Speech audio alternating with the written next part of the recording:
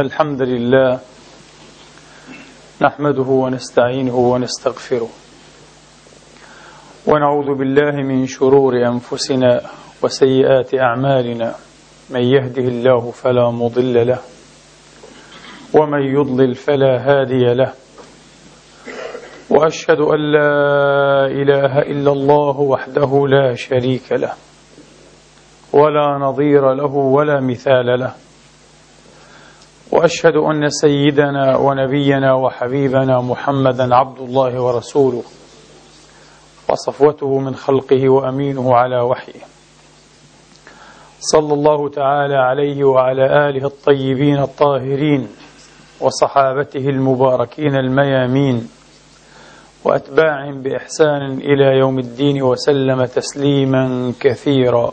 عباد الله، أوصيكم ونفسي الخاطئة بتقوى الله العظيم ولزوم طاعته، كما أحذركم وأحذر نفسي من عصيانه ومخالفة أمره، لقوله سبحانه من قائل: من عمل صالحا فلنفسه ومن أساء فعليها وما ربك بظلام للعبيد.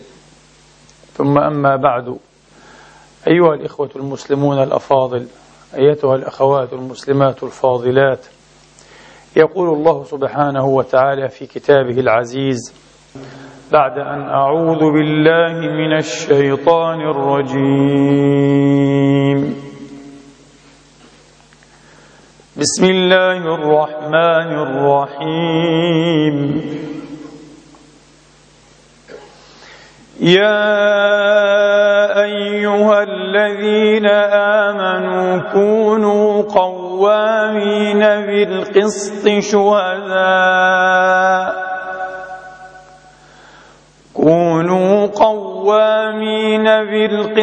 شهداء لله ولو على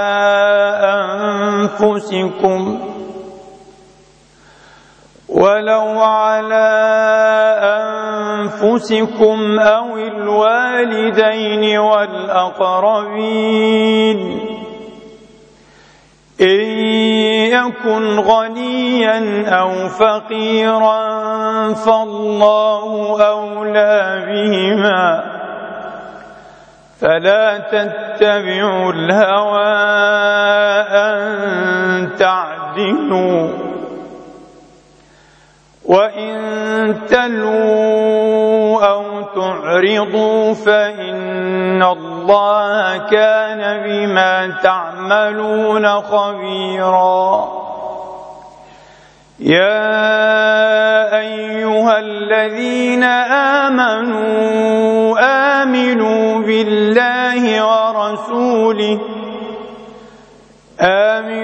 بالله ورسوله والكتاب الذي نزل على رسوله والكتاب الذي أنزل من قبل،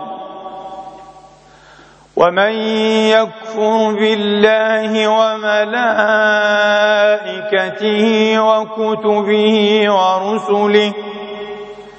وكتبه ورسله واليوم الآخر فقد ضل ضلالا بعيدا. إن الذين آمنوا ثم كفروا ثم آمنوا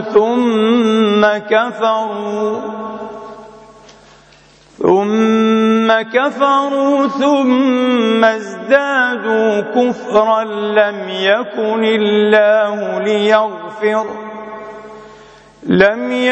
الله ليغفر لهم ولا ليهديهم سبيلا.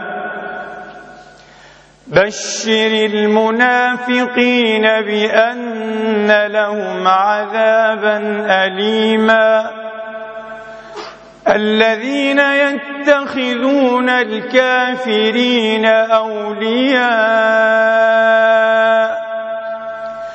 الذين يتخذون الكافرين أولياء من دون المؤمنين أيبتغون عندهم العزة فإن العزة لله جميعا وقد نزل عليكم في الكتاب أن إذا سمعتم آيات الله يكفر بها ويستهزأ بها فلا تقعدوا معهم حتى يخوضوا في حديث غيره إنكم إذا مثلهم إن الله جامع الكافرين والمنافقين في جهنم جميعا. صدق الله العظيم وبلغ رسوله الكريم ونحن على ذلك من الشاهدين. اللهم اجعلنا من شهداء الحق القائمين بالقسط آمين اللهم آمين. إخواني وأخواتي، بلغ الكتاب أجله وقضى الله قضاءه، واليوم يفرح المؤمنون بنصر الله، النصر الذي تجلى في النيل من الطاغية الجبار العنيد الذي أرهق شعبه تعذيبا وتنكيلا وتذبيحا واغتصابا وتشريدا. بلغ فيه كتاب الله تبارك وتعالى أجله، وانتهى الرجل وأفضى إلى ما قدم نهاية مخزية وذليلة تشهد بعزوب العقل ونضوب الإيمان واليقين. 42 سنة عمر فيها حاكما مطلقا لا معقب لحكمه ولا راد لأمره، في شعب مظلوم مسكين لم يراجع نفسه فيها يوما أو ساعة، ولم يدري أنه سيقدم على رب عظيم كما هو رحمن رحيم، فهو منتقم وجبار عزيز لا إله إلا هو. ولا يزال المؤمن في فسحة من أمره ما لم يصب دما حراما. أما أن تصيب دماء 40,000 في التقديرات الأولية أو أكثر من هذا فأمر مخيف. هذه النهاية مخيفة ومفضعة ومحزنة أيها الإخوة لكل واحد منا، تجعله يراجع نفسه ويعلم والعياذ بالله أن الله تبارك وتعالى إذا تأذن بالختم على قلب أحد فإنه يعود لا يسمع ولا يبصر ولا يعقل.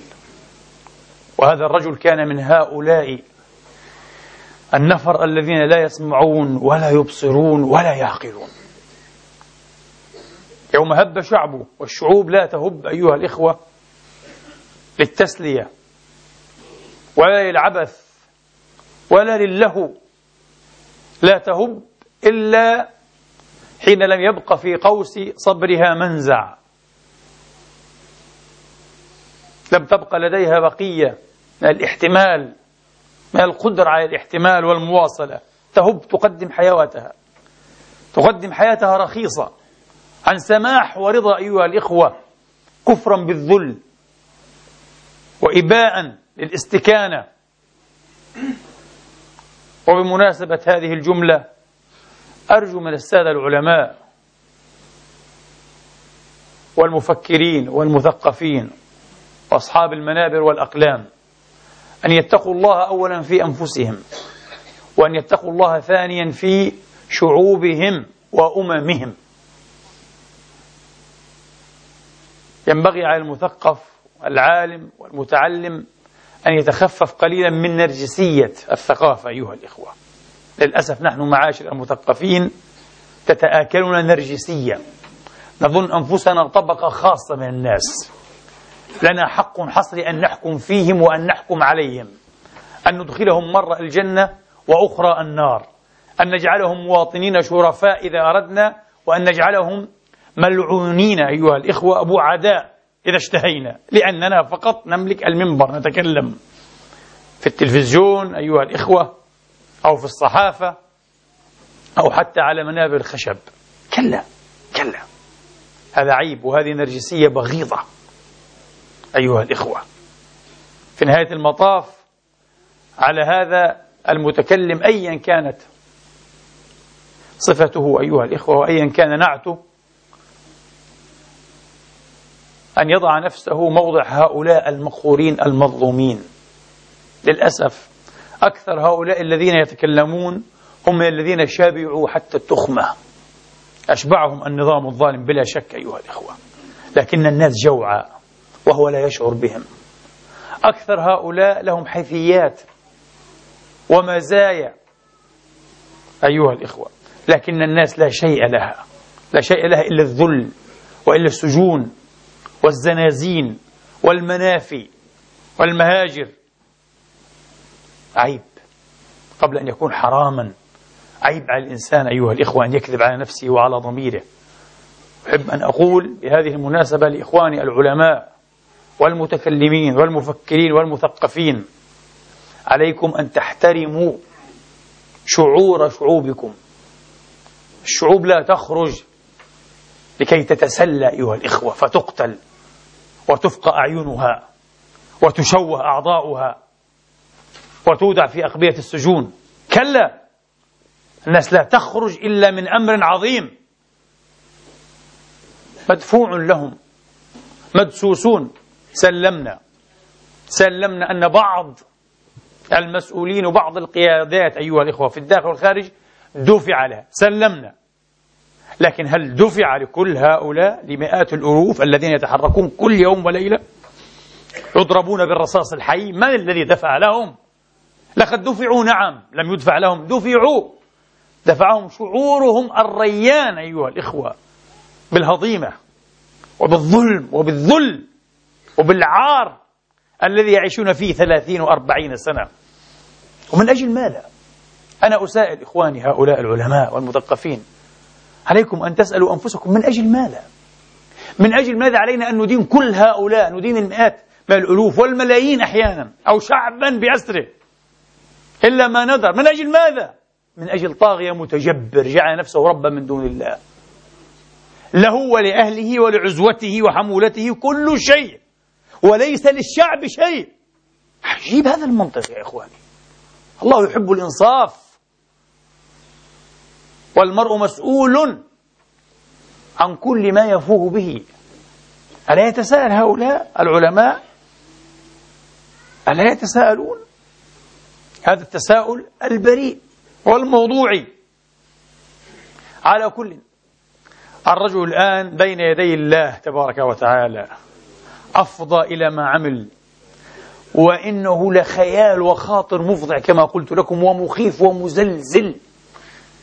ألا تتخيل نفسك، أن تتخيله هو الآن وما عساه يرجع إلى ربي. ماذا سيقول لله القذافي؟ من أجل الكتاب الأخضر يا رب، من أجل أولادي وبناتي أو بنتي، من أجل عزي، من أجل تألهي، من أجل عظمتي، من أجل أنني الذكي العبقري الوحيد فيهم وهم جرذان. أبى الله تبارك وتعالى إلا أن يستخرجوه أيها الإخوة تماما حيث تقبع الجرذان في مصارف المياه. الجرذان أيها الإخوة والفئران تقبع دائما في مصارف المياه، من هناك خرج الرجل أو أخرج. عجيب، سخرية القدر أمر عجيب أيها الإخوة، وتقدرون فتضحك الأقدار. الشعب الليبي ليس جرذانا، بل ليسوا أبطالا أيها الإخوة. قلت قبل أشهر أذهل البطولة، واليوم ما أبكاني أيها الإخوة ويبكي كل حر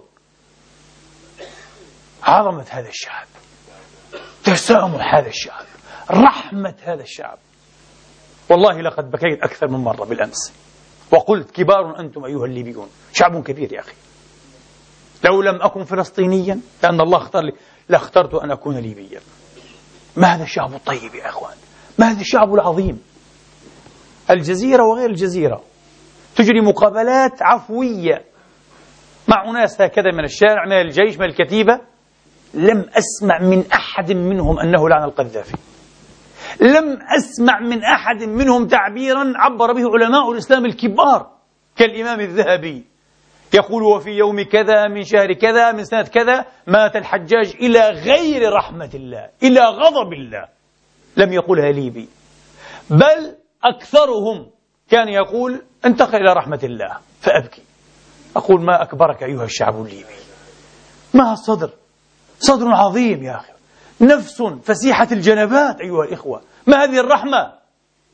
أنا أقول لهذا الشعب الليبي العظيم أنت شعب راق، شعب راق جدا، ومهيئ أن تكون مضرب الأمثال إن شاء الله في الرقي والعظمة والحضارة بإذن الله، بتهيئة أسباب يسيرة فقط لهذا الشعب الطيب الذي يعيش على فطرة المسلم الحق.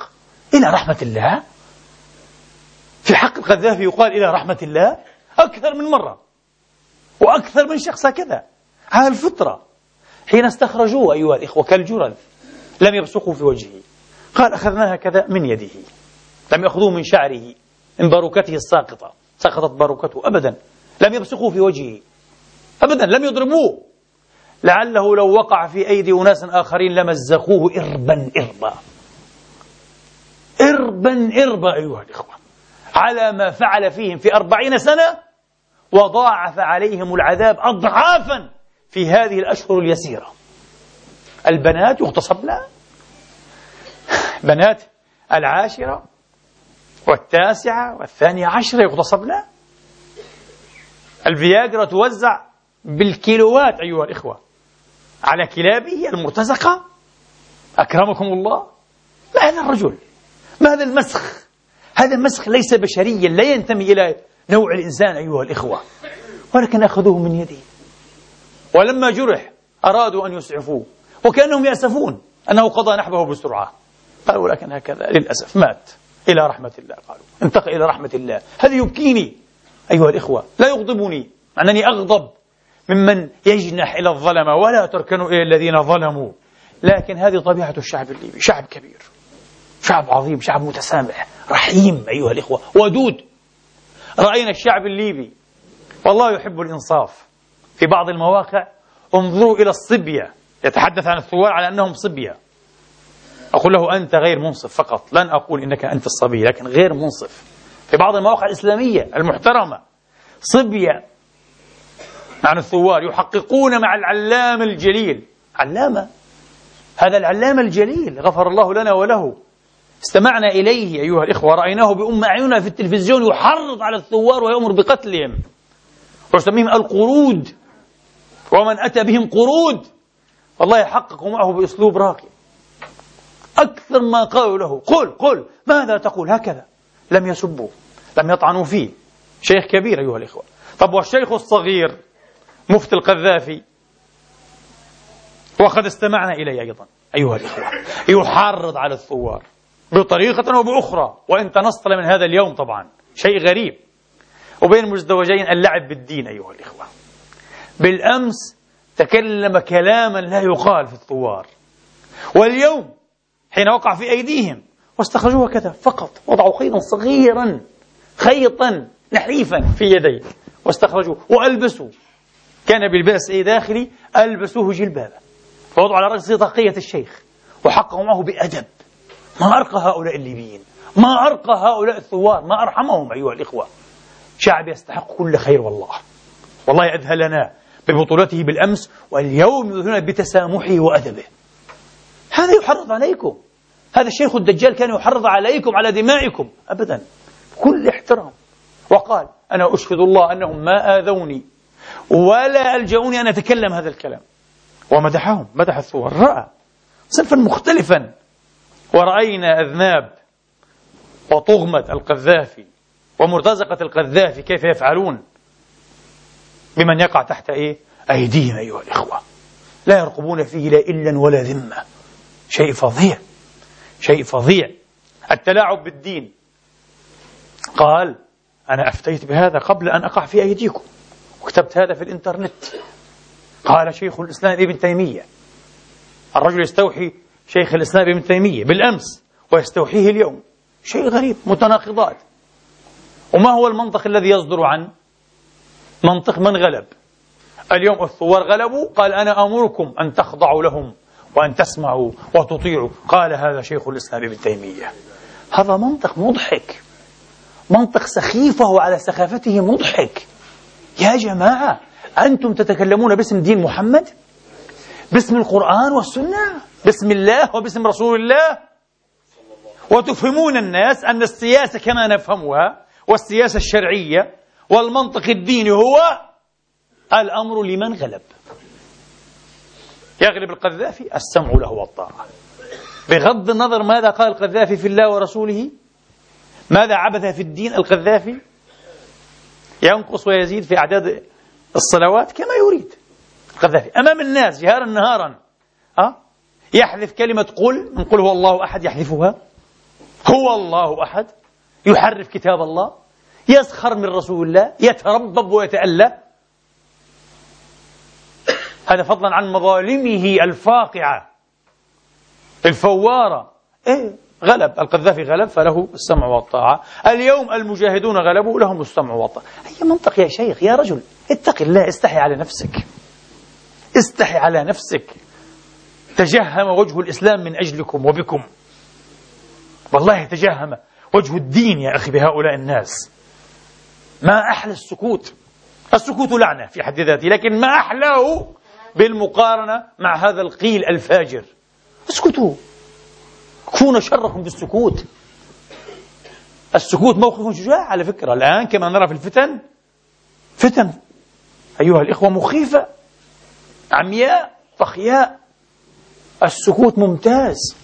يا ليت أكثر علمائنا سكتوا ممن تكلموا وحرضوا على الشعوب وعلى الثائرين والمجاهدين هنا وهناك، ويحرضون يوميا.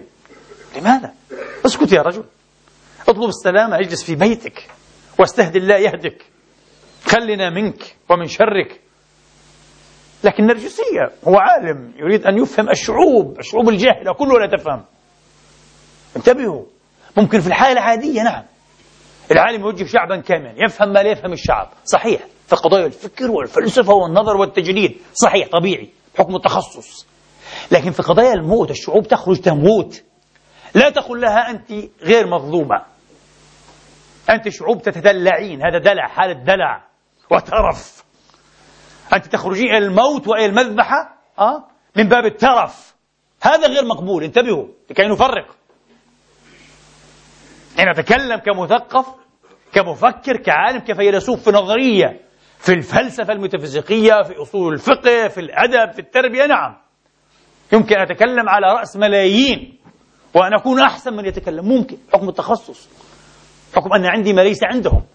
لكن حين يتعلق الأمر بأناس يخرجون إلى المذبح، إلى الموت، لا يمكن أن تقول لهم أنا أدرى بمشاعركم منكم، مشاعركم مزيفة، أنتم تشعرون بالمظلومية والمهضومية ولستم كذلك. لا يمكن يا أخي. من أبسط مبادئ التربية عليك أن تتقبل مشاعر الآخر. حين يقول لك أحد الناس أنا منزعج جدا، لا تناقشه منطقيا، هو منزعج انتهى. كما يقول لك أنا جوعان، تقول له أنت مش جوعان، وجهك يبدو أنك لست جائعا. لا يجوز، هذا عبط يا إخواني، هذا اعتباط أو تعابط. تقبل مشاعره. هذه الشعوب تدفع ثمن هذه المشاعر من دمائها وحيوات أبنائها وبناتها كل يوم. أقل شيء سألتزم الصمت. ولعنة الله على السياسة، لعنة الله على السياسة. بعض الناس لا عنده حسابات سياسية، أنا نصير لإيران، إيران تتحدث الصهيونية والأمريكان والغرب. طيب قناعتك جميل، أنا شخصيا عندي هذه القناعة، إيران ليست صديقة لإسرائيل في قناعتي أنا كعدنان إبراهيم، وليست صديقة لأمريكا، أحلى، لكنها دولة عندها سياسة، وسياسة قذرة كمان في العراق وغير العراق، سياسة مصالح، سياسة تمارس السياسة بالمعنى الميكافيلي إيران. أقول لكم هذا واضح جدا، لو أحب أن أكذب على نفسي، لكن أعلم أنها ليست صديقة لإسرائيل، ليست عميدة أيها الإخوة، وليست عميلة لإسرائيل. أفهم هذا، لا أستطيع أن أفهم غير هذا. أنا تخالفونني، كل إنسان له رأيه، ولكن هذا الموقف شيء، وأن أؤيد أيها الإخوة ذبح الشعب السوري لأن إيران تريد هذا، لن أفعل ذلك. هنا يحدث خيانة الضمير، تخون ضميرك، فلعنة الله على السياسة. حزب الله مشكلته، حزب الله نحن قلنا فيه ما لم يقل أيها الإخوة في الكمل، لكن حزب الله اليوم تحت وطأة حسابات سياسية مضطر أن يؤيد النظام السوري في ذبح الشعب الحر الذي يريد أن يتحرر من هذا الظلم المخيم. لا، نقول له لسنا معك، هذه حسابات خاطئة، نحن لن ولذلك أنا أقول لكم يا إخواني شيئا، وأقول نفسي أولا، ضروري أن توجد لدينا طبقة من المثقفين والمفكرين والعلماء من غير المنتمين، لا سياسيا ولا حركيا. انتبهوا، لعنة حين يكون كل من يتكلم باسم حزب وباسم جماعة وباسم حركة وباسم طائفة، لعنة. سيتكلم مرة بالحق وأخرى بالباطل. أنا أستمع إلى أمثال هؤلاء وأضحك، ملء شدقي أيها الإخوة، ملء شدقي، يتكلمون يقولون الشعوب الثائرة ثارت وانتصرت في تونس وفي مصر وفي ليبيا، ويسكت. ممنوع أن يقولوا في سوريا، ممنوع أن يقول هذه ليست ثورة، هذا تمرد ملعون مدموغ موصوم. لماذا يا رجل؟ ما الذي فرق بين الشعب السوري وبين هؤلاء؟ نفس الطريقة، نفس المظالم، نفس السيناريو يتكرر. لا، مدفوع لي أنا أرفع لافتة حزبية في حسابات أنا مأمور بها، لا يجوز يا إخواني. ولذلك من هنا يحدث تزييف وعي العامة، وعي الناس، يتزيف وعي الناس، لا يمكن أن نزيف وعي البشر.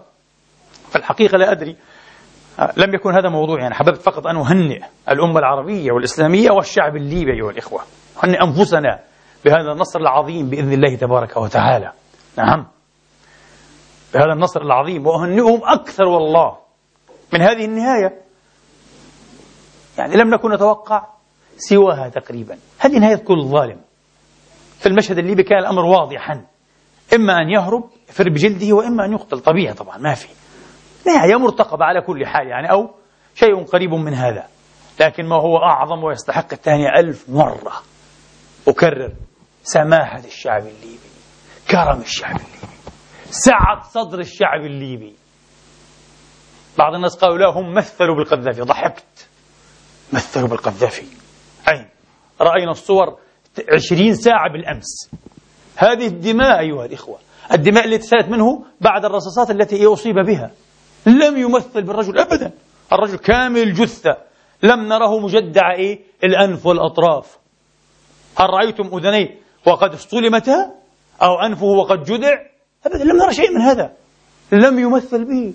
كما قلت لكم، هم أخذوه من يده وأرادوا أن يسعفوه وآسفوا تقريبا على أن الله قضى فيه بالحق، لا إله إلا هو. ويقولون انتقل إلى رحمة الله، انتقل إلى رحمة الله. لم أرى من سبه أيها الإخوة، لم أرى من قال الزنديق الملعون الكل كذاك، أبدا. شعب ليبي راقي، حقيقة راقي، لابد أن نعترف بهذه الحقيقة، شعب راق. بعدين لم نرى الغطرسة، أنا أتغطرس، أنتم تتغطرسون اليوم بمقتل القذافي، نتحدث بغطرسة بفلسفة، لم يتغطرسوا.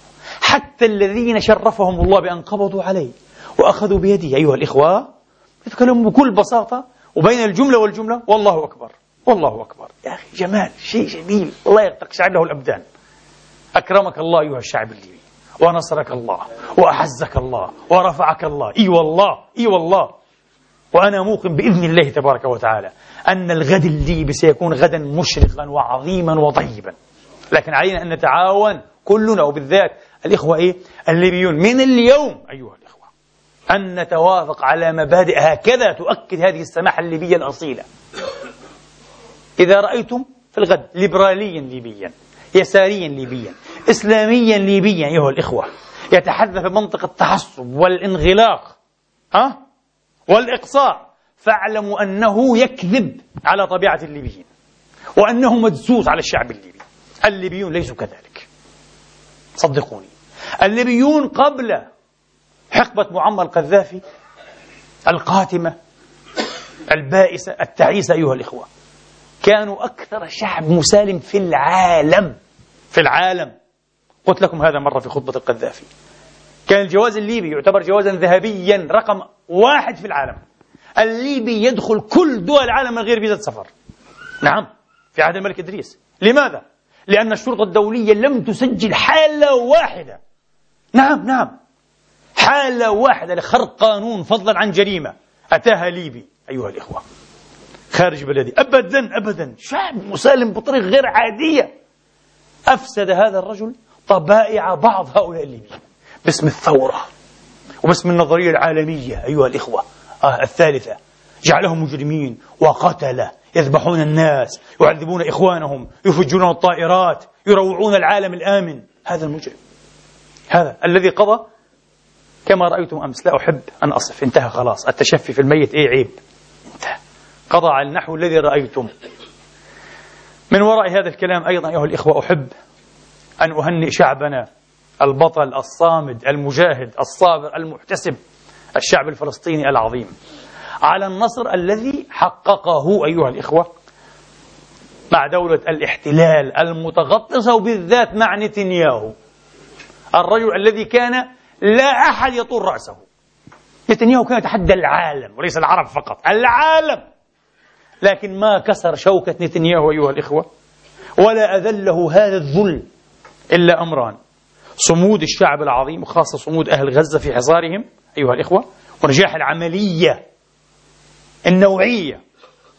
تخيلوا في قطاع بسيط جدا ومحدود زهاء 5 سنوات لم تفلح كل أجهزة الدولة الصهيونية ومن عاونها على أن يعرفوا مكانه.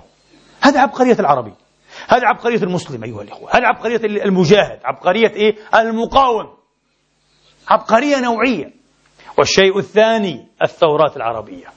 طبعا نتنياهو له أكثر من تصريح وأكثر من مقولة تترجم، يقول إني أرتعد مما أرى، هكذا ترجمته البسيطة. يقول أنا أرتعد مما أرى، وله الحق، حق له أن يرتعد، لسه الآتي أعظم بإذن الله تبارك وتعالى.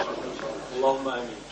نسأل الله عز وجل بأسماء الحسنى وصفاته العلى في هذا المقام الكريم في هذه الساعة المباركة أن يتم فرحة إخواننا الثائرين المهضومين في سوريا وفي اليمن وفي كل البلاد، وأن يرينا يوما أسود قاتما أغبر كما يقال في هؤلاء الطواغيت، في طاغية سوريا بشار ومن لف لفه، وفي طاغية اليمن. اللهم آمين أيها الإخوة. وإن شاء الله يأتي هذا اليوم بإذن الله تبارك وتعالى، ولن يكون مصيرهم أحسن مصير القذافي.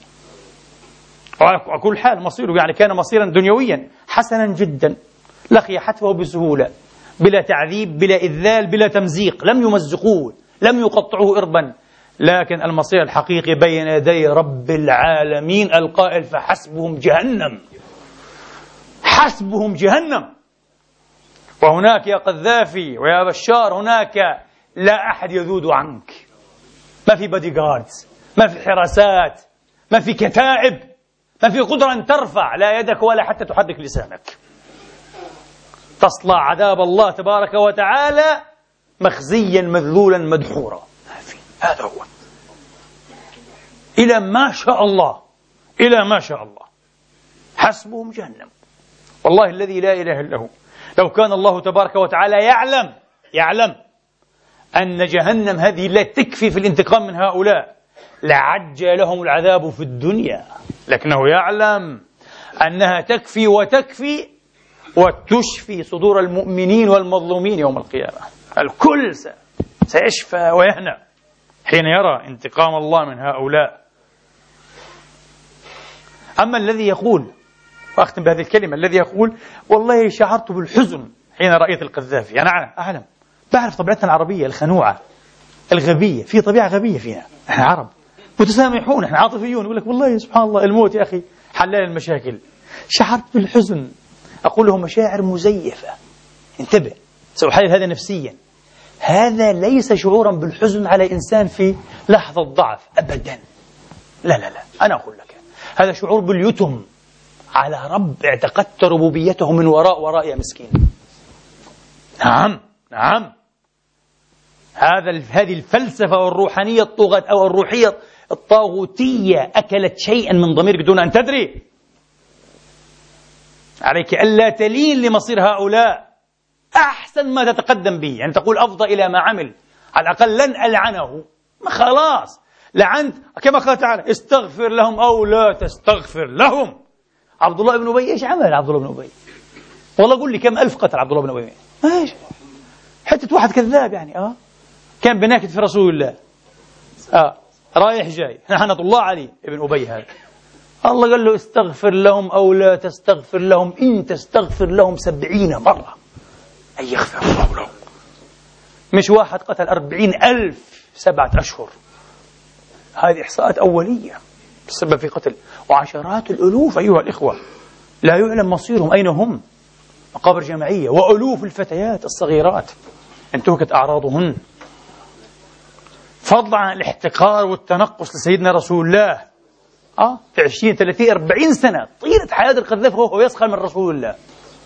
عدوه الأكبر في البشر رسول الله. أنا أقول لكم القذافي، كل من قرأ سيرة هذا الرجل ووقف على ما كتب على ما قال وعلى ما خطب، أكبر عدو له في الهيئة البشرية هو محمد بن عبد الله. أبدا لم نسمع القذافي يوما أيها الإخوة يتكلم بنوع من الحقد، من الكره، من الضغين على كارل ماركس ولا على نيتشه ولا حتى على نتنياهو. لا لا لا لا لا، على الرسول محمد بالذات، بمناسبة بغير مناسبة يأتي به ويغض منه. من أنت يا أحمق؟ من أنت يا أحمق؟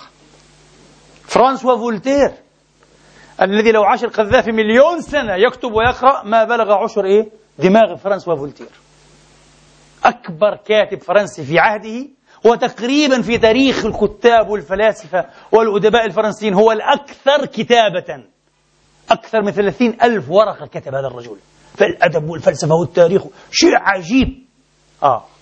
فرانسوا فولتير غض مرة ومرة أخرى أعلى من شأن رسول الله حقيقة للإنصاف، لكن مرة يبدو كان لم يتطور فكريا، غض من رسول الله. وبلغ هذا بعد ذلك نابليون، بعد الثورة الفرنسية طبعا، وفولتير كان ميت. فعلق نابليون بقوله وما عساه أن ينال من رجل التاريخ. محمد هذا رجل التاريخ، أنت حتى كاتب فيلسوف كويس بس كاتب، أنت هذا رجل تاريخ، هذا بنى أمة، أخرج أمة للناس وبنى حضارة، عنده دين عالمي مستحوذ على ربع العالم. مين أنت يا فولتير؟ شو فولتير غير فولتير؟ نابليون أذكى 1,000,000 مرة من القذافي الهالك، والقذافي يمارس الدور المحقور، يريد أن يغض، يظن أنه في وهم وفي خاطر الليبيين أعظم من رسول الله، فله أن يغض منه. تبا لك، وله التباب طبعا، له العار والنار والشنار. أي ذهب إلى حيث ألقت، ذهب إلى حيث ألقت. سأكتفي بهذا أيها الإخوة. في الحقيقة موضوع خطبتي كان شيئا آخر، لكن لابد، هذا حدث لا يمكن أن نتجاوزه. موضوع الخطبة ومن أجله قدمت بالآيات الكريمات تتحدث عن القسطاس وعن العدل. موضوع الخطبة أيها الإخوة هو عن طريقة تفكيرنا كبشر، لا أقول كعرب كمسلمين، كبشر. البشر عموما يفكرون بطريقة حدية، طريقة استقطابية، مثل الديجيتال اليوم، إما 0 وإما 1، يا 0 يا 1، ما في وسط بينهم. كذلك هي البشر يفكرون بين نعم ولا، صح أو خطأ أيها الإخوة، صواب غير صواب، موجود غير موجود، جميل وقبيح، محبوب وكريه، ليل ونهار، أسود وأبيض، شاب وكهل، كهل وشيخ، إلى آخره إلى آخره. طيب واحد يقول ما العيب في هذا؟ هذه طريقة منطقية متسقة، ينبغي بالعكس، هذه فيها عيوب كثيرة، فيها جملة عيوب وهي خطيرة طبعا. القذافي على فكرة مصيبته أنه كان من هؤلاء الحديين جدا، أنا وكل ما بعدي 0، أنا الحق المطلق، كلكم على باطل حتى محمدكم، هكذا كان هذا الرجل. وهذا في الأخير ينتهي بالإنسان إلى التأله. الذي يقول أنا وأنا المطلق والحق المطلق كله عندي وما أقوله مطلق هو رب العالمين وحده يا جماعة. ولا أحد يقول هذا، ولا أحد يمكن أن يكون بمثابة بحيث أهل أن يقول هذا القول، رب العالمين فقط. هذه الحدية خطيرة جدا جدا. وهذه الحدية أيها الإخوة حين تسطو على وتستحوذ على المتدينين، أنا يهمني دائما الشأن الديني. تعرفون لماذا؟ قبل يومين حضرت حصة بسموها التوانسة، حلقة متلفزة، شباب جامعي يتناقش، قال إيش الأيديولوجيا اللي حيكون لها يعني إيه قدم السبق أيها الإخوة، لها الصعود في العالم العربي. مفهوم، بدك نقاش؟ الإسلامية، ما في كلام. يعجبك لا يعجبك هذا الحال. إذا أردت أن تكون علميا واضح جدا أن الذين يصعدون هم الإسلاميون. ما في كل الدول العربية أكبر ناس يستحوذون على الساحة الإسلاميون. لا يمكن أن العامة في بلادنا تعطي أصواتها وولاءها للعلمانيين، للليبراليين، لليساريين. هذا حلم إبليس في الجنة حاليا، مستحيل، واضح. ترضيك لا ترضيك، هذا الواقع، لابد أن نقر الواقع كما هو. عندنا عليه نقادات أو تنقيدات، هذا مسألة ثانية، لكن هذا الواقع على كل حال. ولذلك لابد أن نهتم إسلاميين وغير إسلاميين بالتنقيد على الخطاب الإسلامي، على الوضع الإسلامي، ومش بداعي التشفي، انتبهوا، ولا بدواعي أيديولوجية، لا، بدواعي الإصلاح وخدمة مصالح الشعوب والأوطان، وإلا حنضيع جميعا. نحن في مركب واحد. أقول خطير جدا حين يفكر المتدين، لأنه يفكر على أساس من المقدس، من النص الإلهي، يفكر نفسه ممثل رب العالمين ورسول رب العالمين هو حين يتكلم. هذا شيء خطير جدا جدا حين يفكر بهذه العقلية الحدية. صح وغلط، ليس بعد الحق، الله قال يا أخي، إلا الضلال. ما في حق، في ضلال، في صواب وفي خطأ، في أسود وأبيض. خطير جدا. هذه الطريقة الاستقطابية في التفكير يا إخواني وأخواتي تسمح لأصحابها أن يستعنوا بشعار اقتل الشر يحيى الخير. الشر واضح والخير واضح، اذبح الشر، يبقى العالم عالما متمحضا للخير، عالما نقيا بيور رايت، كل ناس طيبون أمثالنا. منطق مخيف جدا. هذا حدث في تاريخ الأديان ويحدث ولا يزال يحدث. صحيح ربما تكثيف هذا المنطق بعبارة مثل اقتل الشر يحيى الخير لم يقل به أحد إلى الآن، على الأقل في العالم العربي. في الغرب فعلوه كثيرون، عدة فرق في أمريكا، في أوروبا، شعارهم هيك، اقتل الشر يحيى الخير. لذلك لا قانون، لا محاكم، لا قضاء، لا بينات، لا أدلة، أنا أقوم بهذا بنفسي وأنا مرسل من عند الله. كل من أرى أنه يمثل الشر لابد أن أزيحه من طريق الأخيار. شيء مخيف، هذا المنطق مخيف جدا. في الأخير هذا يؤدي حتى لاحتراب داخل الصف الواحد. كل من لا يتطابق معك تماما هكذا حذوك القذة بالقذة يحسب على الشر فينهى. منطق مخيف، انتبهوا. فلا بد أن نتعلم وأن نرى. كان يمكن أن نتناول، ولدينا للأسف فسحة من الوقت، هذه المسألة من زوايا علمية وفلسفية، لكن أفضل نبدأ بزاوية دينية لضيق الوقت. بزاوية دينية، واحد يقول لي الله قال هذا، ليس بعد الحق إلا الضلال، فأنا تصرفون؟ اهدنا الصراط المستقيم. في صراط واحد وفي صروط متعددة كلها باطلة، فالأمور واضحة، انتهينا. ليس بعد الإيمان إلا الكفر، إما مؤمن إما كافر. هذا غير صحيح، بالعكس. الدين أيها الإخوة والنصوص في كتاب الله وسنة المصطفى عليه الصلاة وأفضل السلام أيها الإخوة متظاهرة ومتضافرة على تقرير وتدعيم وتشييد بناء طريقة أخرى في التفكير، إنها طريقة المتصل، كونتينيوم، طريقة المتصل، طريقة المدرج، طريقة السلم. وهذا شيء عجيب، هذه إضافات غريبة موجودة الآن. سوف نأتي بعض الأدلة إن شاء الله من الكتاب والسنة. نحن الآن نقتنع ببساطة، هكذا نقول جميل وقبيح، هذا جميل وهذا قبيح. غير صحيح. في الحقيقة الذي لا يختلف الناس على كونه جميلا أو وسيما قلة نادرة من البشر، الله أعلم قديش، ما عندناش إحصائيات، 1%، 1 في 1000، في 10,000، لا ندري. والذي لا يختلف البشر على أنه قبيح، قباحة مؤذية أيها الإخوة، إلا نادرة من البشر. معظم البشر أيها الإخوة أين يتموضعون؟ ليس في الحدين الأقصيين، ليس في هذه النقطة ولا في هذه النقطة، هذا جميل لا اختلاف على جمال، كل يذهل من جماله أو من جمالها، قليل جدا هذا الجمال يوسفي، هذا قليل وهذا قبيح جدا. يمكن أن تتخذ له صورة لإفزاع أولادك في الليل حتى يناموا مبكرا، قليل جدا هذا القبح الإبليسي. هكذا يظن الناس. معظم الناس أيها الإخوة يتموضعون حول نقطة الوسط. لو مثلنا هذا بنقاط متكاثفة أو متباعدة تقريبا الصورة ستكون صورة مجرتنا، درب اللبن، درب التبانة، ثخينة في المنتصف ونحيفة عند الطرفين. هذا الجميل وهذا القبيح. ومعظم الناس أقرب إلى الجمال، أقرب إلى القبح، بين. وهنا تدخل مسألة الأذواق والثقافة. مسألة الأذواق والثقافة. نحن نرى هذا الشيء أقرب إلى القبح، غيرنا يراه أدخل في الجمال، يقول لك لا بالعكس هذا جميل. أنت مش ملاحظ؟ لا مش ملاحظ، مش قادر ألاحظ. مسألة أذواق صعب أن نحكم فيها منطق الاستقطاب. يقول لك الشيبوبة والكهولة، الشباب والكهولة، وين بالضبط بصراحة؟ كم عمرك؟ 30 سنة. قال لك لا، هم قالوا لعند 34 شاب. ليه قالوا؟ هذه مواضعات اجتماعية العرب اتفقوا عليها، غير العرب لا يقولون بهذا. انتبهوا، وين الحد؟ وبنشوف واحد عمره 33 كأنه عمره 23، وواحد عمره 30 كأنه عمره 50، متهالك كهنة كما يقال. وين الحد بالضبط الذي تنتهي عندهم مرحلة الشباب وتبدأ مرحلة الكهولة؟ تنتهي الكهولة وتبدأ الشيخوخة. ما في الطبيعة، ما في، مش مستحيل. مثل ألوان الطيف أيها الإخوة، ألوان الطيف وين ينتهي مثلا نفترض الأحمر ويبدأ البرتقالي أو الأصفر، الأزرق والبنفسجي، وين ينتهي هذا يبدأ؟ ما مستحيل أبدا. تدرج يستحيل على العين أن تلحظه.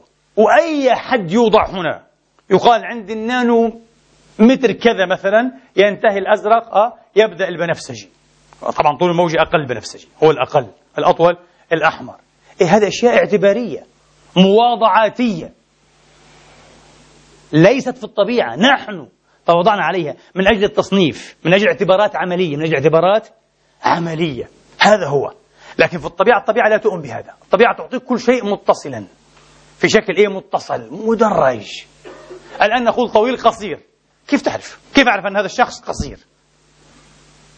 لو أتينا بالناس وصففناهم هكذا في صف واحد، من الأطول إلى الأقل إلى الأقل، هكذا، ما الذي يحدث؟ خط مائل. طب وين النقطة التي ينتهي عندها الطويل يبدأ القصير؟ ما في نقطة، مستحيل، ما في. هذا كونتينيوم، هذا مدرج، الطبيعة هكذا تعطينا. ماذا يمكن أن نقول؟ إذن في قضايا كثيرة، انتبهوا، خاصة القضايا التي تتعلق بالأفعال البشرية وتقييمها على خلفية من القيم والمبادئ والمثل، في قضايا الأذواق والتقييم الفني، في هذه القضايا بالذات أيها الإخوة من الخطير ومن الخطأ في الجملة أن تعتمد المنطق الاستقطابي، نعم ولا، 1 و0، غير صحيح. يمكنك أن تعتمد منطقا أكثر مرونة، منطق مدرجا، تعتمد منطقا مدرجا. لدينا هنا في أقصى اليمين الصواب المطلق، واضح أنه صواب مطلق لنمثل بالخير والشر. وين البشر؟ قل لي، هل التقيت في حياتك بإنسان هو خير مطلق؟ أحسن إنسان التقيت به في حياتك، لسنا في عهد الأنبياء، أحسن إنسان التقيت به في حياتك أكيد ضبطته متلبسا بالكذب أكثر من مرة، أكيد لاحظت انفعاله الحاقد أو الحسود أو الغيور من نجاحات غيره أكثر من مرة، أليس كذلك؟ لاحظت عدم إقساطه وعدم عدله في الحكم على خصومه أكثر من مرة. هتقول لي هذا شر مطلق؟ لا، مش شر مطلق هو، بالعكس، ولا خير مطلق هو، فيه وفيه. ونشوف بعدين الأغلب، إيش الأغلب فيه الرجل هذا ولا مش صحيح؟ كيف حنعرف الأغلب؟ هنعمل له دراسة تقويمية؟ لا أبدا، بالانطباع. وأنت تستطيع أن تقول لدي انطباع، لو كنت عينا مع ضميري لدي انطباع أن هذا الإنسان خير، على هنات فيه، وأنا كل هنات. وذاك الإنسان القذافي أكيد كان في بعض الشغلات الخيرة، أكيد، بس كم هذه نقطة في بحر الشر أيها الإخوة، تغمر لا تحسب، خلاص النادر لا حكم له. فالانطباع الأولي إذا شخصية مثل القذافي أنه شخص شرير والعياذ بالله، هكذا فهذا في قضايا الخير والشر أيها الإخوة. الناس الذين تقول إنهم يمثلون الخير التام أو الكامل بالنسبة لي، أنا أقول لك لو أسعدك الحظ والتقيت بهم قلة، ربما تقول واحد في حياتي، واحد. أنا لا أتذكر رجلا واحدا يمثل الخير التام الذي رأيته في حياتي. النبي قال كمل من الرجال كثير. ممكن هذا يكون بعض الكمال، لذلك القرآن الكريم يقول لك والسابقون السابقون أولئك المقربون. لكن كم هؤلاء؟ هذول ما شاء الله يعني في أقصى الخير ما شاء الله، ليسوا بأنبياء لكن هم هم في جوار الأنبياء، في تخوم على تخوم الأنبياء ما شاء الله. هكذا قال ثلة من الأولين. في أصحاب رسول الله كانوا ما شاء الله مجموعة كبيرة كان، وقليل من الآخرين. فينا قليل، بدك من هؤلاء السابقين المقربين ما بتلاقي، قليل جدا جدا. الله قال هيك خلاص، هذا شأن الله. انك تلاقي اليوم ناس في مثل يقين وجهاد وإيمان وتوكل الصحابة قليل. وبعدين في عندنا أصحاب اليمين عاد. شو أصحاب اليمين هذول ناس يغلب خيرهم شرهم، عندهم شر بس قليل، عندهم خير كثير بفضل الله، لكن مش كالسابقين، ليسوا كالسابقين. الله قال ثلة من الأولين وثلة من الآخرين. لماذا؟ كما قلت لكم عموما في كل شيء، في الخير في الشر، في الجمال في القبح، في الذكاء في الغباء، الناس تتموضع في المنتصف، في مجرد ضرب التبانة، اسمان في الوسط هنا. وأما الحدان الأقصيان أيها الإخوة، في الحدين الأقصيين قلة هنا وقلة هنا. العباقرة كم نسبتهم؟ قلة قليلة. هذا إذا اتفقنا على تعريف ما هي العبقرية أصلا. فيقول لك هؤلاء العباقرة قلة في أقصى اليمين. المجانين نزلاء المستشفيات أيها الإخوة، النفسية والعقلية كم؟ قلة برضو. معظم المجتمع ليسوا مجانين وليسوا عباقرة، صحيح؟ وين؟ في المنتصف، في هالمكان الثمين هذا. هيك البشر قلة مجانين، قلة كذا. الناس الطبيعيون كثرة، الناس الشاذون عن الطبيعة قلة. لكن وين الحد؟ ما في حد، لا تستطيع. نحتكم إلى الانطباع عموما، نحتكم إلى، وبما أن الانطباعات تختلف من شخص إلى شخص ومن حالة إلى حالة، وبحسب البواعث وبحسب المسبقات وبحسب المفروضات وبحسب الثقافات، حتى الثقافات نطاق ثقافي نطاق ثقافي آخر. إذن علينا أن نكون حذرين حين نطلق أحكاما تقويمية وتصنيفية على الآخر فكرا، والآخر معتقدا، والآخر عرقا، والآخر دينا، إلى آخره. نكون حذرين. المزارع أيها الإخوة، نفترض أن مزارعا ما يتعيش من غلته اليومية أو الموسمية. هذا المزارع تكون له سلتان مثلا، سلة يضع فيها ما يأخذ طريقه إلى السوق، خضروات وأثمار وأشياء تصلح أن تباع في السوق. وفي السلة الأخرى يضع فيها ما يأخذ طريقه إلى ماشيته علفا لها. لكن في مشكلة هنا، في أشياء يعني لا يمكن أن تكون علفا للماشية، لكن في نفس الوقت من الصعب أن نقطع بأنها تصلح للعرض في سوق محترمة. ماذا نفعل؟ إذا ناقص سلة ثالثة. جميل لو أن هذا المزارع كان مرنا وقال لابد أن أصطنع 3 سلال وليس سلتين، 3 سلال. في السلة الثالثة ينتهي إليها ماذا؟ ينتهي إليها ما لا يقطع بصلوحيته للعرض في السوق، وما لا يقطع بأنه علف ماشية. لماذا؟ لإعادة الفرز. بعدين على الهوينة بهدوء نعيد فرزه، وأكيد حنلاقي منه أشياء ممكن في الأخير نرجح أنها تكون من السلة الأولى، وأشياء نتساهل سامح فنضعها في السلة الثالثة. سل نفسك، كم سلة في دماغك؟ أنت كم سلة لديك؟ معظم الناس سلتين، حق وباطل، معانا وضدنا، ملعون والدين وقديس من القديسين الأولياء. لا، غلط. خلي عندك سلة ثالثة على الأقل. طبعا السلة ممكن تكون 30. انتبهوا، كلما كنت مفكرا أكثر وفيلسوفا أكثر وذكيا أكثر، كالعلامة ابن خلدون الذي قال لو وقف المرء على أكثر ظروف البشر لعذر الجميع. شوف ابن خلدون عقل جبار، فيلسوف التاريخ والاجتماع. قال لو أنت تقف على ظروف الناس، حتى ظروف الحضارات والمجتمعات، مش بس الأفراد، ستعذر كل الناس. حتقول كل واحد عنده عذره، ظروفه هيئته هيك. أنا أسميها المشروطية، عملت عليها مرة خطبة، المشروطية، إدراك المشروطية. لذلك حين تفهم هذا يا أخي المسلم وأختي المسلمة، والله العظيم ترتاح جدا. أنا أشعر بطمأنينة مطلقة إزاء الله رب العالمين. أقول هو اللي عارف. وعلى فكرة وأشعر بفيض رحمة غامر إزاء حتى من لا أحب وما لا أحب من البشر ومسالكهم. أقول أنا هيك بشوف أنه هذا ممكن يكون حقيقا بجهنم، ما يدريني. ممكن المسلم هذا الطالح المنحرف يوم القيامة يسبقني بسنين إلى الجنة، وأتساءل ليه يا رب هذا كان كذا؟ الله يقول لي لا، ما بتعرف، أنا بعرف ظروفه. ولو كنت أنت في ظروفه. بالأمس أحكي لأحد الناس أقول له ما يخيفني، فعلا أخافني ونمت على هذا الخوف بالأمس ليلة الجمعة. ما يخيفني حقا أن الله يوم القيامة يبدي لنا من دقة الحساب شيئا يقطع النياط منا. قال لي كيف؟ ماذا تريد؟ قلت له ما أدراني لو كنت أنا مكان القذافي حاكم بأمري، الدنيا كلها بينذية، أنني كنت أكون أسوأ منه، ولا أحتمل من يقول لي لا، وأسطو في الجميع وأكون ألعن منه ما يدريني. قلت له عجيب، أولا يعرف المرء نفسه؟ قلت لا يعرف المرء نفسه. المرء يكذب على نفسه، وأنا امرؤ من البشر، نحن ندمي الكذب على أنفسنا وندعي، ولكن حين نكون. ولذلك أيها الإخوة انظروا حتى في رجال الدين، في العلماء، إذا كان العالم عالم سلطة ما هو خريج برضه جامعة الإمام وخريج الأزهر الشريف والقرويين وديوبند، هو عالم وتعلم على نفس المشايخ. إذا حظوا أيها الإخوة ألقى به في طريق السلطة أو ألقاه في طريق السلطة أيها الإخوة، شيء غريب، عنده منطق غير طبيعي في تحسين الظن بهذا الطاغية وتبرير كل أفعاله وكل جرائمه وحتى كل كفرياته، ومقتنع ويبكي. يعني هذا مفتي القذافي كان يبكي في التلفزيون الليبي، يبكي على ليبيا وعلى الجرائم التي تحصل في ليبيا. لماذا يبكي الرجل؟ والثوار يبكون وأنا أبكي وأنتم تبكون.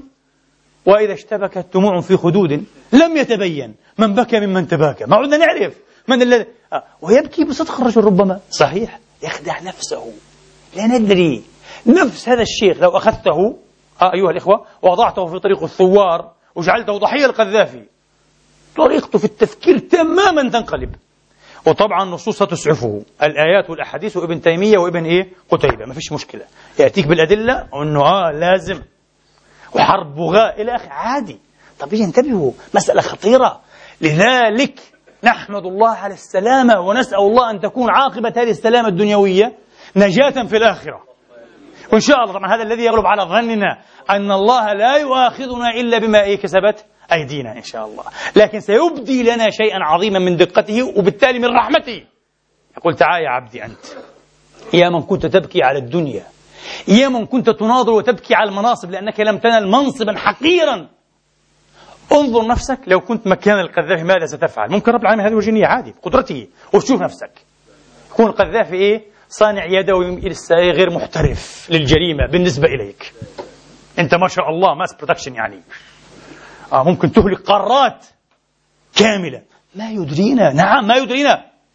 واحد يقول لي هذا منطق فيه ما فيش فيه مبالغة على الإطلاق، بدليل كل واحد فينا مر بتجارب.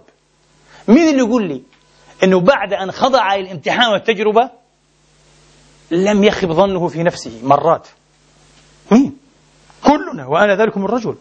بعد ما تخضع الامتحان معين يخيب ظنك في نفسك وتقول كنت أفكر نفسي أحسن من هيك. ليه؟ هم الصحابة أنفسهم، وهذا سيغضب الذين يرون الصحابة أيها الإخوة؟ ما فيش الصفر، واحد، كلهم واحد كل النهايات العظمى صحابي واحد. ليه واحد؟ ما فيش واحد، مش صحيح. هذا منطق ضد المنطق وضد القرآن وضد العقل.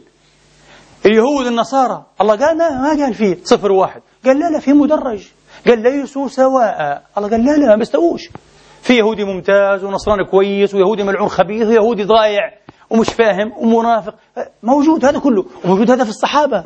وإن كان معظمهم على الإطلاق هم الخيرة الأفاضل الأماثل، بس فيهم المنافق والكذاب والمدسوس والغلبان والخاين واللي عمل عادي موجود، هذه بشر. الله قال منكم من يريد الدنيا ومنكم من يريد الآخرة. قال ابن مسعود والله ما كنت أظن أن منا من يريد الدنيا حتى أنزل الله هذه الآية. الله قال لا فكروا حالكم زي بعض كنتوا، لا لا لا لا، منكم طلاب، ألغى لهم للصحابة هيك، منكم طلاب دنيا، ناس بدها الدنيا طبعا وناس بدها الآخرة، ولا مش صحيح؟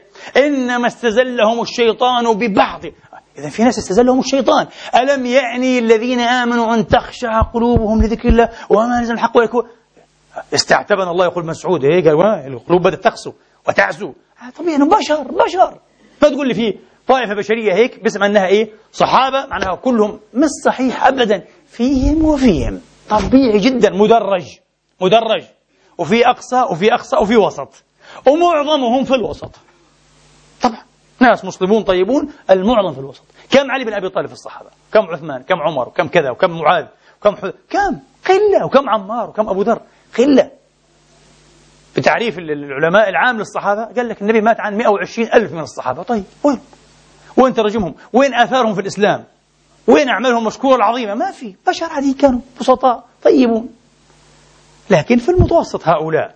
وكذلك أعداء الأمة أيضا الله قال ليسوا سواء، وإن كانوا في الجملة هم أعداء عاد، أكثرهم ينتمي إلى الطرف الأقصى في اليسار، لكن منهم من يقترب منا وهم أقرب، وحنانيك بعض الشر أهون من بعض، ومن أهل الكتاب من إن تأمنه بقنطار يؤديه. هذا المنطق لا يفهمه اليوم المسلم العام. لا، اليهود خوانون العهود. الله ما قال هيك يا أخي، الله ما قال اليهود خوانون العهود، مش صحيح، لأنه يهودي. لا، خوان العهد، إسرائيل وغير إسرائيل، مش صحيح. الله قال منهم يعطيك قنطار من الذهب، ومنهم من إن تأمنه بدينار لا يؤدي إليك إلا ما دمت عليه قائمة. سيأتيني واحد سوفسطائي يقول لي حتى المسلمون كذلك. صحيح، لكن العبرة بالأغلب. الأغلب على المسلم المفروض يكون، لو كان مسلما حقيقيا، الأمانة، أليس كذلك؟ والأغلب على هؤلاء الخيانة. صح، لكن الله قال برضو أنا لن أعطي تعميما جائرا هكذا، أنا سأتحدث عن مدرج، فيهم هؤلاء وفيهم هؤلاء، واضح؟ وكذلك في هذه الأمة وفي كل أمة. النبي ماذا يقول؟ 4 من كن فيه كان منافقا خالصا. شوف، النبي يقول النفاق لا يثبت بصفة واحدة، لا يثبت إلا باجتماع 4 صفات كلهم. لو 3 سيكون 3 4 منافق. هتقول لي في 3؟ نعم، النبي علمنا في منافق خالص، في نص منافق، في 3/4 منافق، في ربع منافق، بحسب ما يتوفر فيه من خصال. طب ليش هالحديث العجيب هذا؟ مخرج في الصحيحين من حديث عبد الله بن عمر رضي الله تعالى عنهما. قال لك هو هيك يكذب يا أخي، منافق، هذا منافق. عيب، ستسأل عن هذا يوم القيامة. لو تكون دقيقا قل هذا فيه شيء من نفاق، لأنه مدمن الكذب. النبي قال 4 من كن فيه. شوف القلوب، قال لك هذا قلب مؤمن. لا، مش شرط، ممكن قلب مؤمن في إيمان وفي كفر، في إيمان وفي شك، في إيمان وفي نفاق. إيش رأيكم؟ تقول عجيب، النبي قال هيك. الله قال هم للكفر يومئذ أقرب منهم للإيمان. عجيب، ما قالش كفروا وما قالش هم مؤمنون. إيش قال بتأرجحوا وبتحركوا على على مدرج كفر إيمان. في اللحظة تلك وفي الموقف ذاك كانوا أقرب إلى ماذا؟ إلى الكفر. واحد لما يعطي دين قال لك ليس بعد الحق إلا الضلال. طب كيف نفهم الآية عشان ما نضيعش؟ ليس بعد الحق إلا الضلال، الحق الفاقع اللي هو قريب من من الطرف الأقصى، الضلال الفاقع القريب من الطرف الأقصى أو يمثل الطرف الأقصى. هنا الأمور واضحة تماما، كما قلنا جميل جدا وقبيح جدا. واضح الأمور، ذكي جدا، عبقري، لماح، مخيف، عبقري، مرعب، وغبي، بليد، تنبال بشكل مرثي. يرثى له. هذا ليس بعد الحق إلا الضلال. لكن في مناطق الوسط بتقول لي أقرب وأبعد. هكذا استخدم السلة الثالثة والسلة الرابعة والخامسة.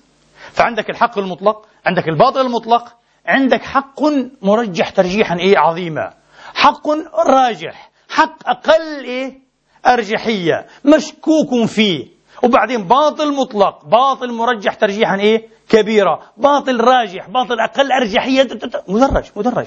هكذا في الآراء، في كذا، حتى في الإيمان. روى أبو سعيد الخدري وحذيفة ابن اليمان رضي الله تعالى عنهما، خرجه الإمام أحمد في المسند عن أبي سعيد ابن أبي شيبة عن حذيفة ابن اليمان وغيرهم. على كل حال قال عليه الصلاة وأفضل السلام: القلوب 4، قلب أجرد. تعرفوا ايش أجرد؟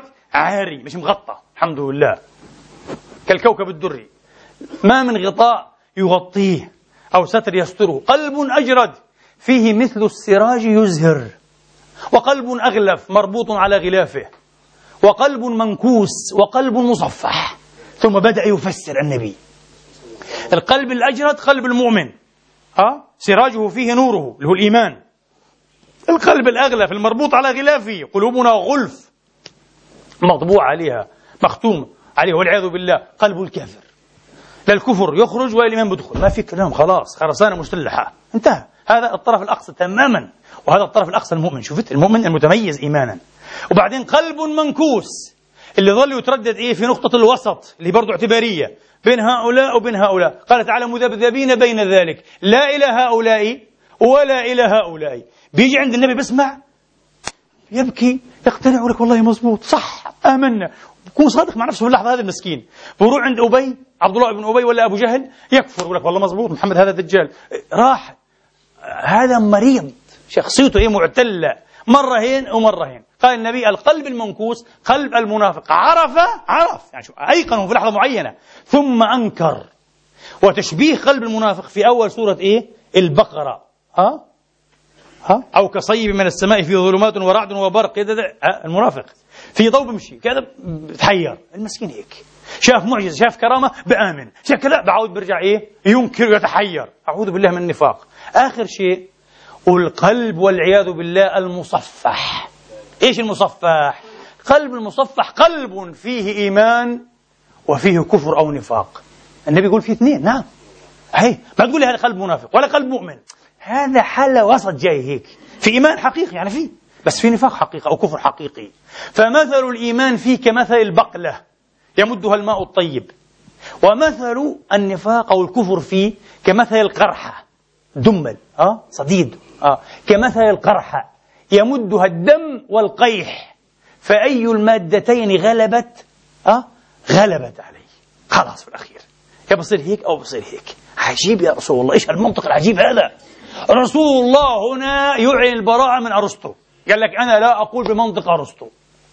منطق أرسطو منطق صارم، منطق سيستم، نسق مغلق كالأنساق المغلقة. أكبر مثال عن أنساق المغلقة الرياضيات نسق مغلق. عشان كده الرياضيات على فكرة ما فيش صحيح ونص صحيح، يا صح يا غلط، ما في النتيجة يا صح يا غلط، ما في رياضيات هذه. يعني 2 زائد 2 ما تقول لي احتمال بين 4 وبين 5، ما في 4 وبس، 4 وشي غلط الجواب. ما في ناس نظام القيم عنده نظام التفكير نسق مغلق، بيفترض مفروضات معينة قبليات ينطلق منها ويبدأ يستخرج كل شيء غلط. لابد أن تكون أكثر مرونة كما قلنا، وأن تكثر وتعدد سلالك، تضع أكثر من سلة، تعمل مدرجا. فالنبي قال القلب هذا فيه كذا وفيه كذا. الناس اغتروا بمنطق أرسطو. القانون الثالث في المنطق العقلي في المنطق السوري اسمه قانون الثالث المرفوع، excluded middle. قانون الثالث المرفوع، إنه الشيء إما حي وإما ميت، إما موجود وإما غير موجود. صحيح هذا القانون بيعمل في التناقض في عالم المتناقضات، بس في عالم الأضداد مش شرط إنه يعمل. في عندنا غير الأسود والأبيض، إيش هو؟ الأصفر والأحمر والبرتقالي والنيل البنفسجي، 50,000 لون عندنا. في عندنا 1,750,000 لون، هذا السائل اكتشفناه موجود. فقانون الوسط المرفوع ما بيعملش في القيم ولا في الأذواق ولا في الحكم على مسالك الناس بالحدية النسقية المغلقة هذه. يا لا غلط. لذلك علينا أن نتعلم أيها الإخوة أن نكون أكثر تواضعا وأكثر محاذرة حين نتخذ مواقف من الآخرين، وأكثر من هذا حين نطلق أحكاما على الآخرين. انتبهوا، مسألة خطيرة جدا جدا، ومسألة سيخضع كل منا يوم القيامة. هي مسألة قضاء، أنت تقضي الآن سيخضع لسؤال بين يدي الله. فانظر نفسك، كم أنت عادل، كم أنت دقيق، كم أنت مقصد حين أطلقت هذه الأحكام على الآخرين، سواء طوائف أو مذاهب أو أشخاص أو أفعال أو مسالك. أقول قولي هذا.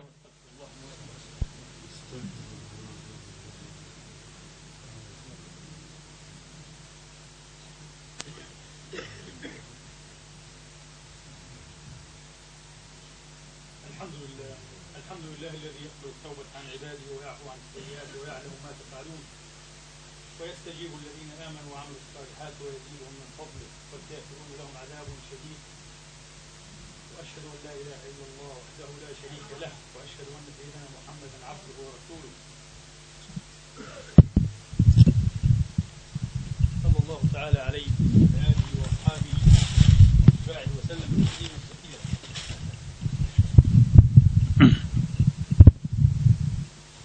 سئل الإمام الأعظم أبو حنيفة رضي الله تعالى عنه وأرضاه مرة: يا إمام، هذا الذي أفتيت به هو الحق الذي لا شك فيه؟ قال: والله ما أدري، لعله الباطل الذي لا شك فيه. رضي الله تعالى عنه وأرضاه، يتحدث عن قوله هو، عن اجتهاده هو. انظروا إلى انفتاح ومرونة وعظمة هذا العقل. أبو حنيفة لم يصبح أبا حنيفة من فراغ هكذا، يعني في عهد أبي حنيفة ألوف العلماء، ألوف. وأبو حنيفة بفضل الله مات في سجن الظلمة، يعني لم يكن عالم سلطان ولا اشترى بدينه ثمنا قليلا. رجل معارضة كان، عاش ومات رجل معارضة أيها الإخوة، عشان نقول السلطان هو الذي أعلى مثابته، الله أعلى مثابته ورفع ذكره. لا يعبد الله بمذهب أيها الإخوة في الدنيا كما عبد مذهب أبي حنيفة. أكثر المسلمين أيها الإخوة أحناف في العالم، معروف هذا، ما في بالنسبة والتناسب. أكثر المسلمين أحناف.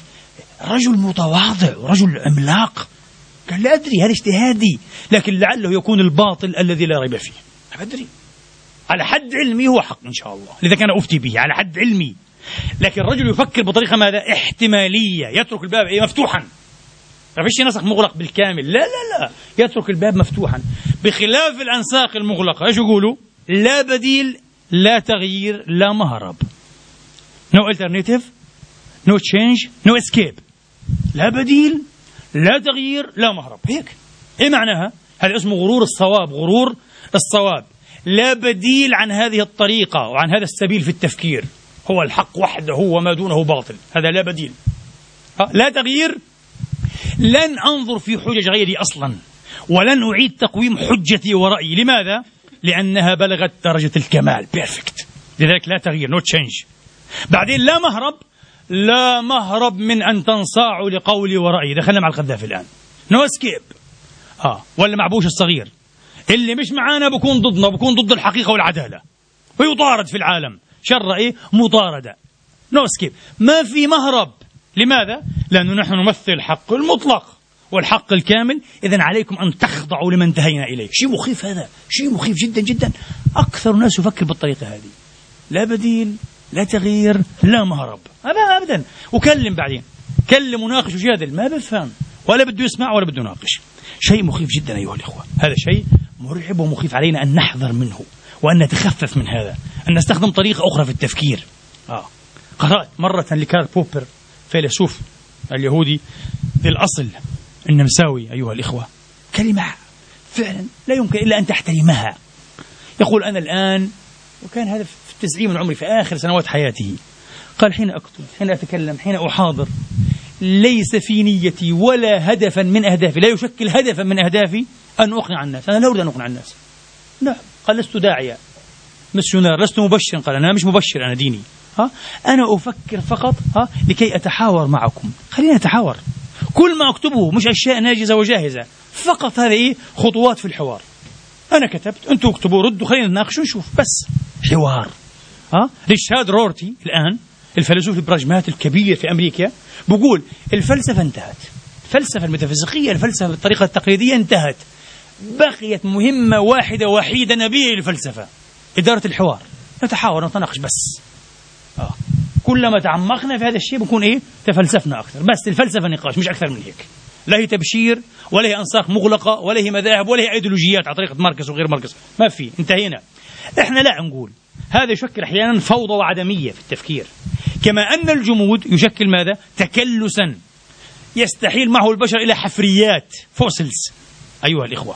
الثبات مطلق، التطور والنمو اللي هو صفة الحياة، نحن كائنات متطورة نامية بيولوجيا ومعنويا روحيا. التطور والنمو هو أيها الإخوة دائما نسبي، ليس مطلقا. ولأوضح هذا، أنت الآن تركب سيارتك، تستطيع أن تقلل من سرعتها بالقدر الذي تراه مناسبا ومكافئا لكي تتحاشى الاصطدام مع من أمامك مثلا ممكن. هذا يعطينا استخلاصا. هذا النظام الميكانيكي، السيارة هذه فيها صفة من صفات الحياة، تسمح لك أن تفعل هذا، ممتاز، مرنة. لذلك السيارة تتطور، بدأت سيارة بسيطة والآن هي موديلات عجيبة جدا جدا. المراكب نفسها تطورت إلى الطائرات وإلى سفن الفضاء. أما التمثال النصب التذكاري الرخامي الذي يقبع مكانه، مستحيل على الدنيا ومن فيها أن يقنعوه بكل أساليب الاقتناع أن يتقدم خطوة أو يتأخر خطوة من أجل أن تعبر عربة مثلا. مستحيل، لأنه هذا نظام ثابت. الثبات مطلق أيها الإخوة، التطور والتغير متحرك ونسبي. نحن لسنا مطلقين، المطلق هو الله تبارك وتعالى. نحن كائنات تريد أن تنمو، نحب أن ننمو فكريا، ضميريا، روحيا، ثقافيا، معنويا أيها الإخوة، نحب أن ننمو. لذلك لن نعتصم بهذه المطلقات دائما أبدا أيها الإخوة، سنعتصم بالقدر الأقل منها، يتعلق ربما بقواطع الاعتقاد أو غيره أيها الإخوة، وبالدليل أيضا. نسأل الله تبارك وتعالى أن يفهمنا الدين وأن يعلمنا التأويل وأن يفتح علينا فتوح العارفين. اللهم اهدنا إلى أرشد أمورنا. اللهم